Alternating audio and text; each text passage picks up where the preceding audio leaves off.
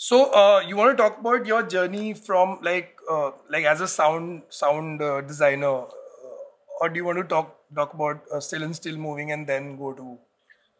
No, I mean, Still and Still Moving actually, the reason I kind of I thought about talking about it a little bit is because again, it's about the specificity of sound and how much that adds to the detail of a place. A large part of Still and Still Moving takes place on the Delhi Metro. I mean, there are all these interludes which are scenes between men on the Delhi Metro, and we used recordings of the Delhi Metro extensively in the play, and they were all recorded on a Zoom on Metro. And actually, I spent 2 days recording this because I understood. I mean, we all know this, but it's like Sid saying that you don't realize something until you actually immerse yourself in it. Like watching a football game that's been playing in an empty stadium where a goal is scored and then a guy is like running madly to celebrate, and you can't hear the accompanying cheers. It suddenly becomes weird, right? And I think being on the Delhi Metro, the 2 days that I recorded sound, you realize that if you're going to be specific and really detailed in the way that I was talking about before, if you're you have to understand that Chandni Chowk station or the train around Chandni Chowk sounds very different to the train in Chhatarpur. And the train at like 12 noon sounds very different to the train at 6 p.m. And because in the play there are various different settings where the train is crowded, or it's late at night, or it's passing overground in Chhatarpur, or it's underground in Chandni Chowk, you have to. All those sounds are different, and so I had to literally record about 60 or 70 files, each of them a couple of minutes long, and then finally extract the suitable sound for that. And that's another that plays another interesting example of how score mixes with music. But the other thing that I love about Still and Still Moving is Summer's score, because I think what really developed between me and Summer across kind of several plays working together was a kind of instinctive understanding of how to approach the sound design. And there are elements to this that I wanted to mention because some of them are strange and some of them are very relevant to our practice, which is that I think Summer innately understood the aesthetic or the practice of Tadpole. And so it was the sound that he created for us was often instinctively felt like it had come from the space. But the weird thing is, Summer spent very little time with us in rehearsal. Um, he would usually read the text. He would talk to us about the play. We would talk about instrumentation, like what kind of instruments are we thinking about. It wasn't even like mood. It wasn't so much mood. I mean, I wouldn't tell him this is the mood of this scene. It was just trying to get a sense of what. And um, the way that he would score is not to see the scene and then say, okay, I'm going to put this track, but to see the scene while it was being made, send us propositions, then we would take the music into rehearsal. Something in the scene might change, and then arrive at something together. And I think that was a really, and I know people hate this word, but a really sort of organic way of working, where both kind of artists are contributing to the making of the scene, as opposed to one person makes the scene, the other person kind of, in some senses, something for the scene. Mm. And so there's a very beautiful love theme in Still and Still Moving, and actually in that moment in the play, there's three things happening. There's a transition between two scenes. There's a video that's playing, which is like close-ups of these two men who have just kind of in the early stages of their relationship. These very intimate close-ups, black and white close-ups, and there is this music. And Summer saw the video and realized that a lot of the opening shots of the video were these are of bed sheets, and so he created this little texture under the music, which makes it sound just like the rustling of a sheet. And then there is, of course, the music, which has the kind of all the innocence and um, of kind of early love. You love. But the most beautiful element in that piece for me is that there is, in two parts of the track, including right at the beginning, there is this stifled breath. Like in the beginning of the track, he just goes, huh, and it's like a stifled utterance. And later on, a friend of mine heard the track and she actually used this phrase. She said that it's weird because isn't love like that? It's sometimes just like this kind of stifled breath. And I think that kind of understanding and layering of a track, and maybe we could listen to a bit of the love theme now.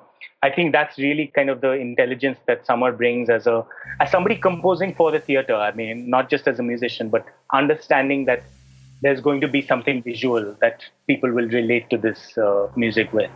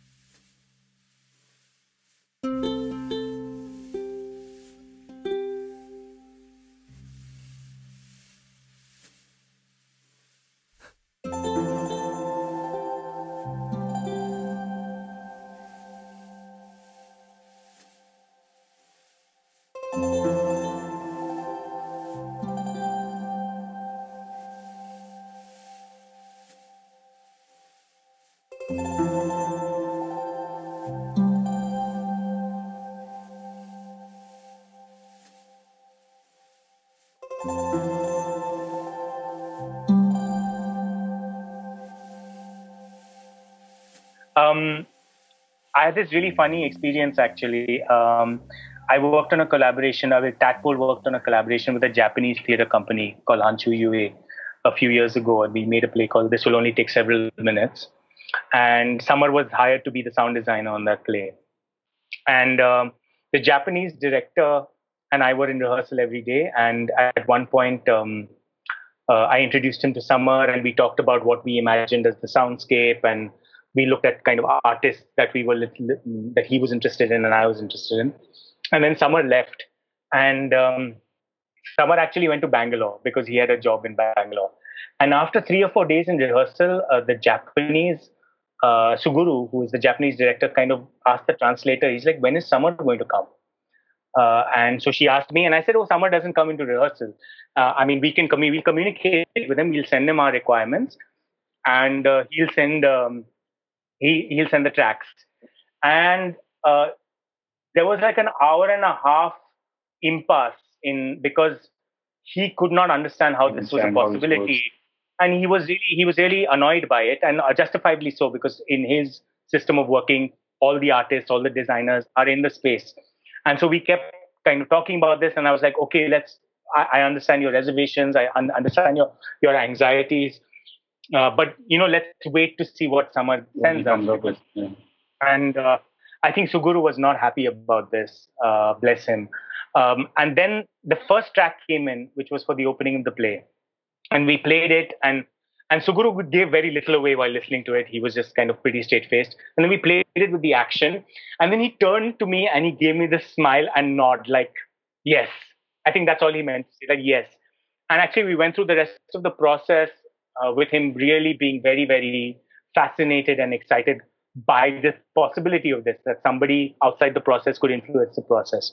To the extent of which, at the end of the production, he kind of at our cast party, he kind of quietly asked me, he said, "Do you think Samar would be up to collaborating with me in Tokyo?" And I was like, wow. I said, I'm sure he would be thrilled.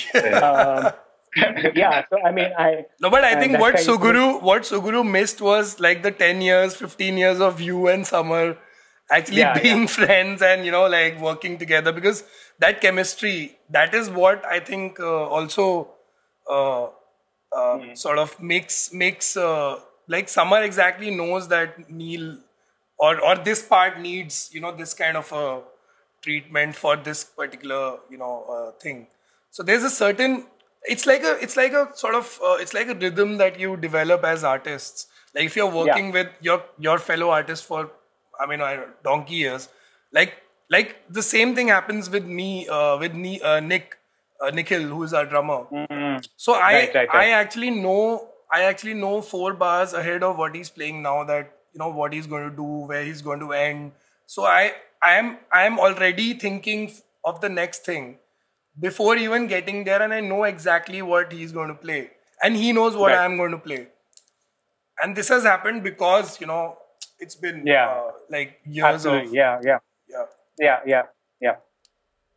So now nowadays you are creating really interesting sort of sound design ideas, and I really liked your even Love Proof Walk, what you did there, and Rela, and then what you're doing with Jyoti Dogra.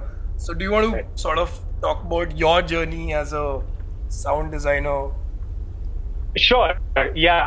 I think that somewhere I would say about maybe 5, 6 years ago, um, I had started working with, as I mentioned earlier, with different sound softwares and kind of sound composition a little bit. And to the extent of which sometimes if Summer was not involved in a project initially, I would work on the sound design myself and create like propositions and stuff like that. My preference was always to work with him, but sometimes if there were clashing schedules or whatever. Um, and then I discovered, and this also speaks to you about the paucity of sound designers in the scene generally.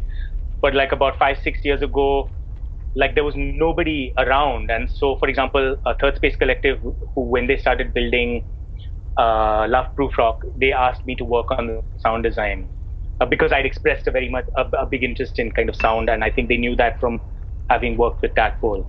And so it's interesting because my early kind of experiences of working as a sound designer, I suppose I made all the kind of mistakes that somebody who would who's getting into something and initially dabbling but then kind of immersing themselves in something would do, which is to really kind of throw yourself into it and to try and do as much as possible. So I remember the first version, at least of the Love Proof Rock sound design, there was a lot of, and because I wasn't comfortable enough at that point, which I'm actually still not really that much, with my musical compositional ability, I was sourcing a lot of samples, a lot of soundscapes, a lot of kind of ambient tracks that were in public domain, and kind of layering material, and then playing some things like some notes or some beats live. But it was just, I felt like at some point it was all too much, and this is stuff you only realize later. You realize like you have like in midway through a performance you'll be looking and you'll be like, oh my god, there's just too much going on. It's just like a bit of a hodgepodge. And I think that when they revisited the play, I also revisited the design and kind of simplified some things and picked made more sort of minimalistic choices. But I think that I really want to talk very much about the two recent experiences I've had as a sound designer, because it's weird, but in 2018, I got more work as a sound designer in Delhi than I did as a writer or a director. I mean, I did 5 sound designs for 5 different productions, and only one of them was a Tadpole show. And all 5 were like completely different experiences. Again, in some of them I felt like, okay, this is too much. I'm doing too much. And in some of them I felt like, okay, I'm arriving at something, an idea of something. And the 2 experiences that really stood out for me was Bikram's play Rakshas with Tadpole, where I worked in collaboration with Rahul Sharma, Rahul Jigyasu, and we decided we're going to plunge into it and said, okay, what if we did something that was live and performed entirely by the actors? And I think this was also one of Bikram's briefs. Like, I want as much of this play to be in the control of the performers as possible. So I don't want live musicians. And so the experience of that was then just throwing away all the software, all the keyboards, all the MIDI, all the tracks, all technology, and saying, okay, let's look at material. And I think that that was also one of the visual, stylistic kind of experiments with the play. And so we just started picking up objects, material, and most of them weren't even instruments. Like, they were bottles, coins, bottle caps, pieces of plastic and paper. And we started working with the actors to just explore the oral life and the oral capabilities of this material. And initially, everyone was a bit kind of wide-eyed about it, including myself, because I think all of us, I mean, Rahul in that entire group was the only one who came to it with a really firm musical sensibility. And I think actually having him around was great, because he was, and it's also Ban having worked with him. It's also his demeanor, right? He never comes into a situation in a panic. He's like, yeah, okay, let's approach this. This is what we'll try. If it doesn't work, we try something else. And he always kind of really moves with this kind of gentle rhythm towards whatever decision you're trying to make. And I think that his patience and kind of Bikram's investment in, okay, let's let this happen, allowed us to really explore the kind of, it's in a strange way, it's kind of orchestral Foley, because what they're doing is what Foley artists do, which is using objects to create the sense of something. So using ghungaroos to create the sense of crickets at night, and to using paper and plastic to create the sense of water. And so they really explored that, and that then transitioned into us thinking about kind of in more musical terms or rhythmic terms, that how can we build this? And there's one track that I can play, which is actually a rehearsal exercise that we did, which is us just kind of working with material and me working outside as almost as a conductor. And because we knew that the actors were eventually going to perform this material themselves, the idea was to enable them and to make them understand how the material works and the possibilities, and then let them kind of actually, in some senses, design the score on their own, with Bikram, Rahul, and me on the outside saying, okay, this is not working, this is too much, try this. But they really kind of invested themselves in that. So maybe here we can quickly listen to the track that, the rehearsal track from Rakshas.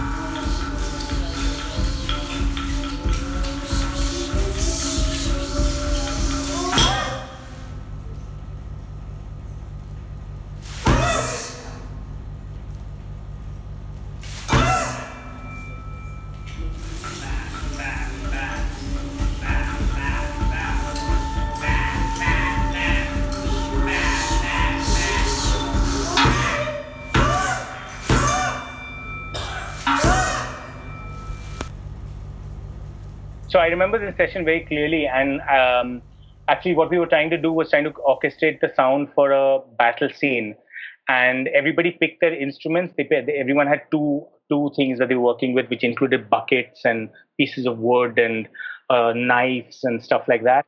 And everyone was asked to pick kind of vocal qualities, and then we just worked with kind of different combinations and different understandings of the difference between a sound that's a texture, that is kind of like has a certain length to it, and a sound that's a kind of impactful accent. And as you could hear, there's like it's me sort of conducting from the outside, but eventually finding a way to use all of this to kind of work itself into some kind of score. So that was one experience of Rakshas working live and working with found material and things.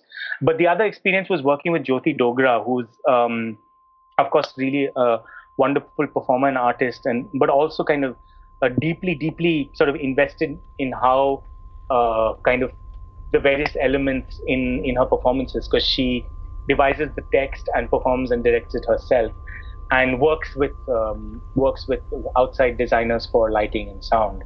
And this is actually, I think, the first play where she really kind of engaged with sound in a really deep sense, because her previous performances don't to this extent. And I know that she had a history of approaching a few different people, and then finally it was Anuj, who was working on the light, who said, "Okay, maybe you can have a conversation with Neil about this." And I knew a little bit about the piece because I had seen it in rehearsal. And then she called me once more to say, "Come and watch it and see whether you think that there's some sound capability here." And so I went to watch it, and I watched it in this little studio, and I was sitting under an AC, a split AC. And so the hum of the AC was kind of constant through the show. And so and Jyoti had showed the piece to a number of people who had very strongly advised her that this piece needs no sound design. So please don't make that mistake. So after her rehearsal, she kind of asked me, she said, "So do you think this needs sound?" And I said that, if anything, I want to try and recreate what I was experiencing with this, the hum of the AC playing over me. And I think both of us immediately agreed on the fact that it would be great to work towards a sound design that's discrete, that feels like it's in the air, but you really have to pay attention to it to know that it's there. And sometimes it misses you, and sometimes it doesn't leave you, and sometimes it emerges without you understanding where it emerged from or how it emerged, and sometimes it leaves before you can tell that it's not there anymore. And so that experience was great. And I think what really worked for me was, I think I finally reached a point where I realized that I don't really have much of an ego as a musician. So if I make something and send it to somebody and they say this just doesn't work, I don't take it personally. I may do that if I've written something. I may do that if I've created something visually on stage as a director. I may feel like, I may have a reaction to it. But somehow, in terms of sound design, I feel like, because it's really, I feel like I'm still exploring it, and because the demands for Jyoti's play was so specific that I really I didn't go into it thinking that I had a lot at stake here. That, if I make 20 tracks and she only picks 4, that's going to be a great sort of artistic snub for me. It wasn't like that at all. And that kind of liberated the process for me, and I really started experimenting a lot with frequencies of sound. She does a lot of vocal work in the play herself. A lot of it is kind of has a musical quality, and so to be able to match that or play underneath it, and to try and do, actually, one of the big ambitions was to try and do most of this live, to not prepare tracks and play them, but to actually play this live. And for which I had to practice a lot. I had to improve my piano skills a little bit. I had to really work. I mean, sometimes actually, I'm glad that nobody can see kind of technicians during a show, because sometimes it's a bit absurd. I have to bury my head under the desk of wherever my MIDI keyboard is, and not look at what's on stage, to actually know the right level that I'm playing a track. And it's this embarrassing situation where I have my head between my legs and my hand up, turning the knobs. But yeah, working with Jyoti on this has significantly impacted how I think about sound, to the extent that actually Rihla, which followed quite closely after Black Hole, a lot of the sound design of Rihla is quite, I would say, emulative of the sound quality of Black Hole, which is very, very, very kind of a discrete sound. Sometimes just a single note, just playing at a very, very low level. And I think this period of my life as a sound designer and a director, I'm quite excited, because I'm having kind of immersed myself into it a lot. I'm also exercising restraint, which, as all artists know, is sometimes hard to do. But once you start doing it, you really kind of, actually, it makes the experience really much finer. On my last production as a writer-director, which was Quicksand, it is the first time that I didn't use ambient sound in a play at all. There were no effects, no ceiling fans, no birds chirping, no nothing. It was just silence. And I really, even though we did have a score composed by Samar, I really appreciated the value of silence in that play as being almost pure silence, nothing really happening on the soundtrack. And I think that working with Jyoti has furthered that for me in terms of making me understand how like fine sound can be, and really drawing your using discrete sound to draw the audience's attention much closer to the play. Like it's almost if something is dimly lit, you have to look closer. That if something is kind of barely present, you have orally you have to listen harder or listen closer. And I think that that's kind of where I am at the moment. I'm still in a position where, given a choice, I would rather not do sound design for my own plays where I'm directing, because I really feel like it's nice to work with a designer. You know, it's nice to work with somebody who's having a conversation with you, because it's also scope to surprise you. Like, you know, if you're in control of everything, it ends up being a little bit predictable. And but I'm very excited by the possibility of working with other directors as a sound designer, and currently, the thing that I'm doing right now is working with Anurupa on Katkatha's new project, which is a staging of the Arabian Nights.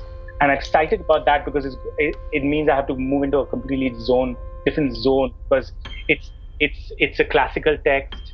It has a very specific geographical setting. I mean, multiple actually. We think of them as the Arabian Nights, but actually the stories are from China and India, and also it's an entirely different form. You know, actually, Russell that I was able to be in with her before the lockdown. It was like, okay, it's like movement has a completely different quality, and a space has a different quality, and so one has to think about sound also really differently, and so I'm very excited about that. Yeah, and also you have had a band as well. It's a bit of a exaggeration to call it a band, because okay, a duo, and we have played one gig of 2 songs. A bunch of years ago, when I started screwing around in GarageBand, I would like really like play like programmed drums and keyboards and add like random vocals, which I hear right now like mean nothing. I don't know what was being said.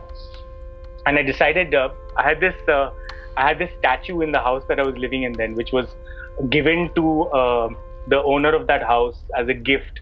Yeah. But it was this Tanjore stone statue, which was so heavy it couldn't be moved. Like even the internet guys, when they came to put the cable, they were like, "Isko hatao," and then I said, "Nahi," and they couldn't move it. So the cabling had to happen around the statue, and this statue had a really big bust, and so it was fondly called by my friend Yash.